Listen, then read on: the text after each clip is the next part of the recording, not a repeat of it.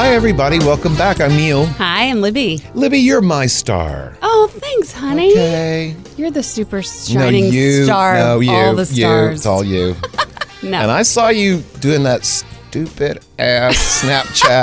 Oh, I hate that thing. I love it. We got you a lot of and Lauren, I always do it whenever she's not. It just never gets old for me. It's my favorite thing. I'm sorry. Well, we're happy. I have like 7 followers, so Thank the be Lord. all set with that. It's not going nowhere. That makes me breathe deep. So we're back with our illustrious panel. We heard from Jason Gibson, Houston's newest meteoric superstar, film producer, and voiceover talent. Yes. I know everybody here was like, that voice. I know. We found a new talent Do for it, you Jason. today. In all your free time. We've added to my resume. I just love it. Cynthia Neely, Yes. welcome. Thank you. My Rick pleasure. Ferguson, welcome. Thank you.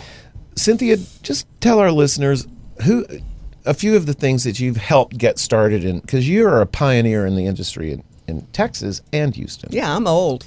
No, you're not old. I'm a pioneer woman. Yes, you are. Well, I started out as a writer and a producer in radio and television, and worked at ABC 13 for a long time.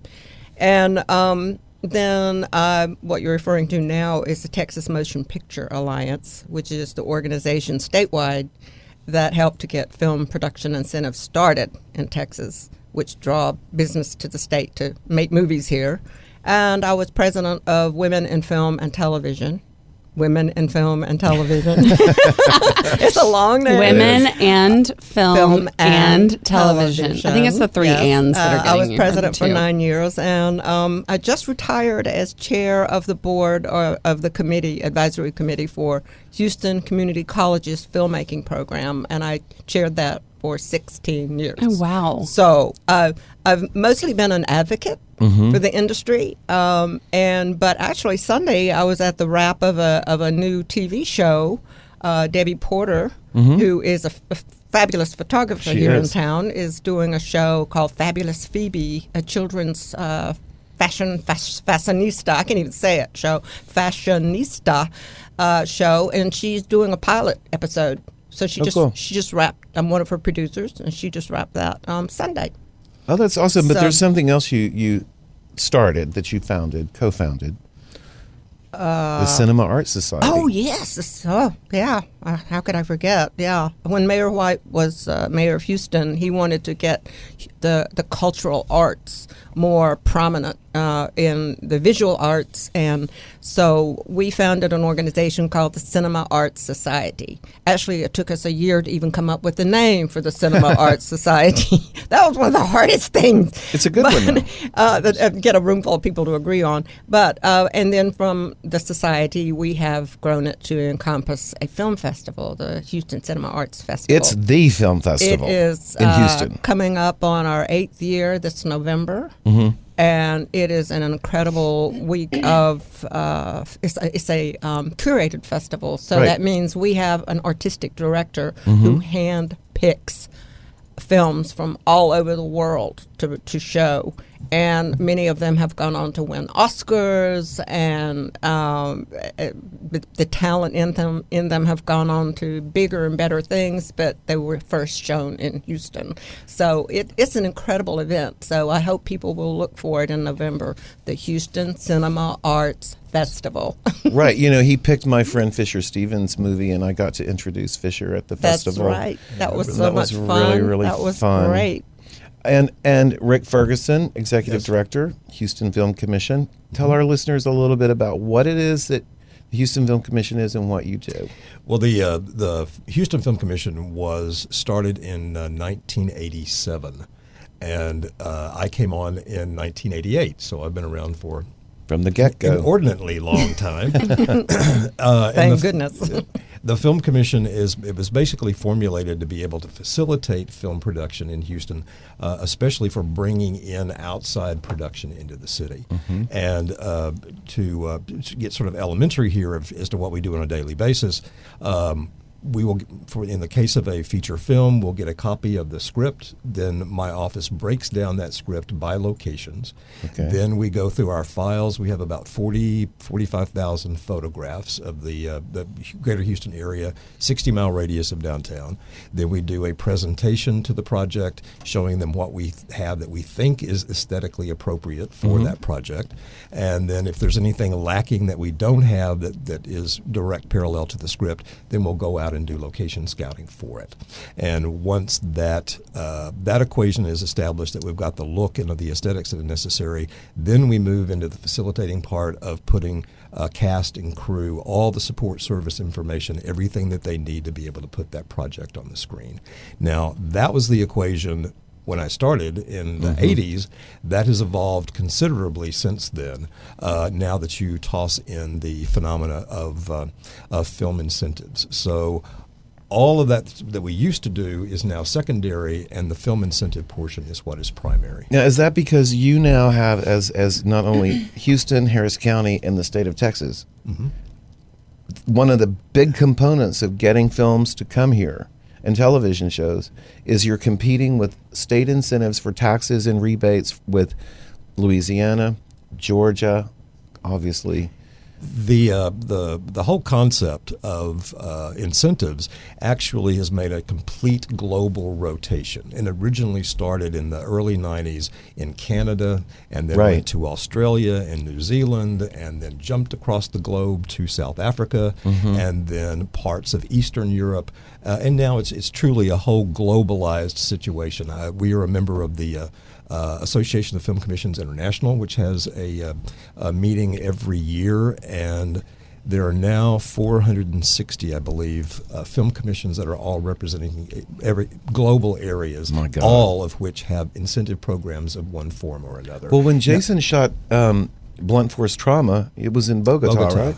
Right. They offer a huge rebate or incentive program there. I think it's almost 40%. God, that's huge. And, you know, a lot of people going to Bulgaria. I don't know if you heard about Bulgaria. Oh, yes. I don't know what incentive they offer, but it must be a lot to get people to travel all the way there. Yeah. And domestically, we're competing against direct incentives. In other countries, we're not only competing against the incentives, but also the rate of exchange, which makes a difference. Oh, that's so also it's true, based on what the dollar is doing and what the respective country, what their currency is doing. That's what makes Bogota even more attractive, because between the exchange rate and the rebate or the incentives, it's a huge thing. Absolutely. So you can get up to additional 40% on your budget, or save 40%. That's incredible. When domestically, the first incentives actually started as bookends around us, meaning New Mexico, Louisiana, and now Georgia is certainly the production center du jour, because they're offering anywhere between 30 and 35% of a rebate. So it's a slippery slope, in that it's all based on political action and legislation. So you can be the production center du jour, and then something politically happens where your rebate is not as viable, and then the circus packs up and it moves to the next place where there's money available. That's why movies that are about Texas, and maybe even have the name Texas in the title, are shot in another state or even a country, because it's cheaper or more advantageous to do so. That's so interesting. And that's terrible. It shouldn't be that way. We should change it. It should be the other way around. Yeah. People should be making Houston look like something else. Well, and for a long time, that's exactly That's the what way it it was. was. Right. Yeah. Because we, in the 80s and 90s, we were Detroit, we were... I remember that, yeah. We were Los Angeles, we were New York, we were Chicago, Miami. Reality Houston bites. has What so were we many then? looks. And the hardest thing was actually Switzerland, which was not an easy task. Really? Yeah, there aren't a lot of mountains around here.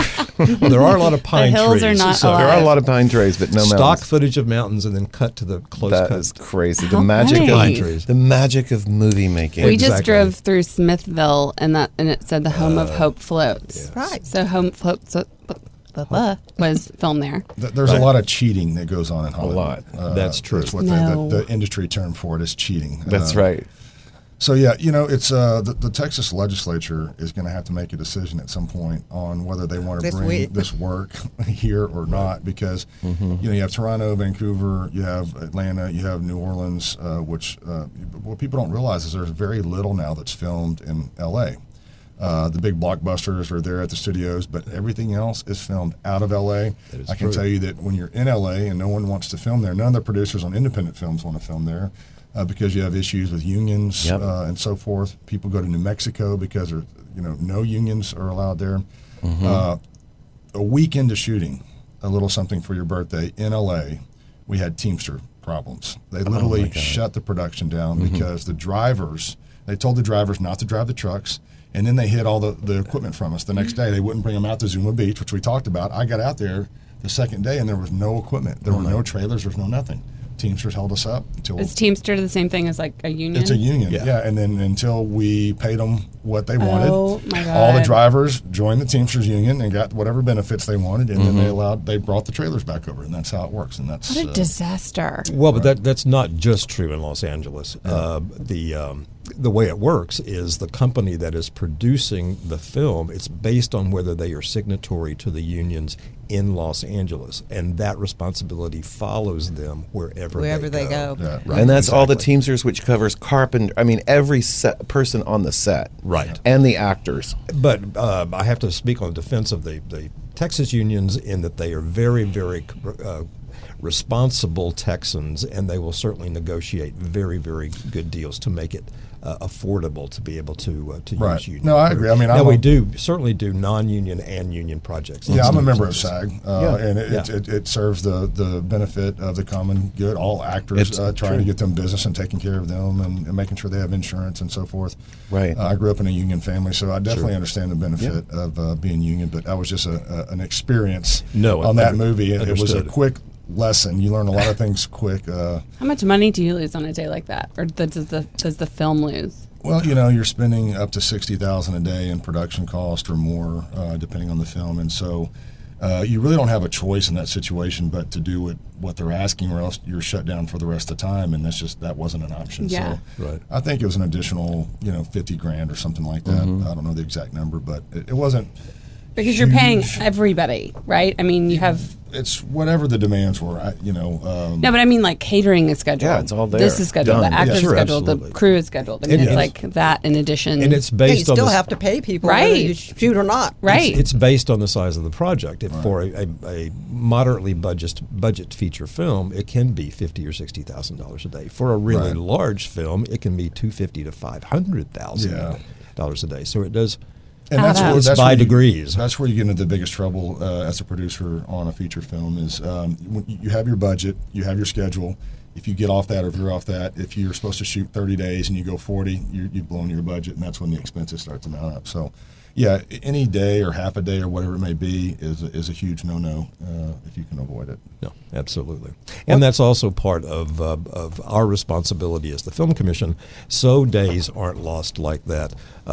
There's always things like schedule dependent on availability of actors if they're sick, and especially if there are weather problems. So if the shoot date is scheduled to be an exterior shoot date, and all of a sudden it's torrential, and that happens occasionally in Houston, torrential rains, then we also help the production totally redo their schedule, move on to whatever an alternative location is, and so it's that again is sort of moving the circus from one place to another to make sure that there is no loss of time, because time equates to dollars. Right. So there's one thing I think people may not really fully understand is how, obviously, when you're shooting in Houston or anywhere, you want to know that you have a competent crew. And Houston has a very high level of competency in all the various disciplines required to make a film. No, absolutely true. We have an excellent crew base here. Unfortunately, I do have to admit that there has been a portion of that crew base that has somewhat eroded, and that again is attributable to the incentive that's why we programs. have to get the incentives, keep the incentives, Exactly. because otherwise we'll continue to erode our base of good crew and You talent. mean like They gotta like they go find to the work LA somewhere or else. Well, they don't go to L.A. They go to Louisiana, Go or they New go Mexico to Atlanta or- or New Mexico. They follow the work. And Yeah, Right. exactly. All the Another work. part of our task, being the Film Commission, is we have to make sure that we don't hemorrhage crew, so we lose to someplace else. Because if there is then, if we have a healthier incentive program, so that there is more production coming in, we have to be prepared to facilitate that production immediately. So part of our job is to make sure there's enough business coming in to be able to employ our crew. Keep base. everybody busy. Absolutely. And I have to admit, our feature film business is not what it was in the past, but our commercial business is thriving. Houston's a huge That Commercial is production. our primary TV commercials nonstop and lots of Absolutely. automobile Car commercials yes. are number one sort of bread and butter, and there's a lot of different reasons for that. It has to do with our geographic location because we are green almost the entire year, and usually car commercials are shot one season behind. So if it's a car commercial that will be released in the summer, you can still do that commercial here in Houston in the winter because of the saltwater oaks and the things that still continue to be green. But car commercials specifically, our downtown area is a huge asset for car commercials. Though I think some of that's going to be changing. We'll just have to find new assets.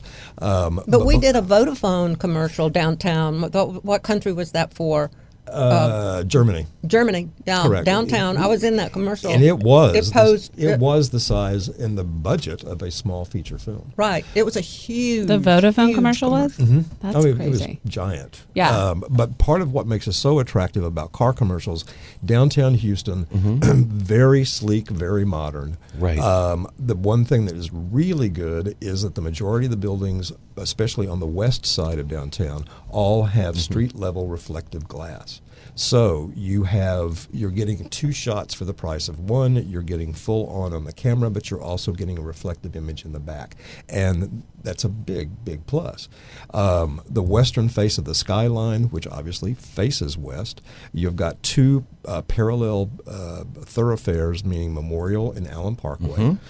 So you've got that beautiful very, very modern skyline in the background.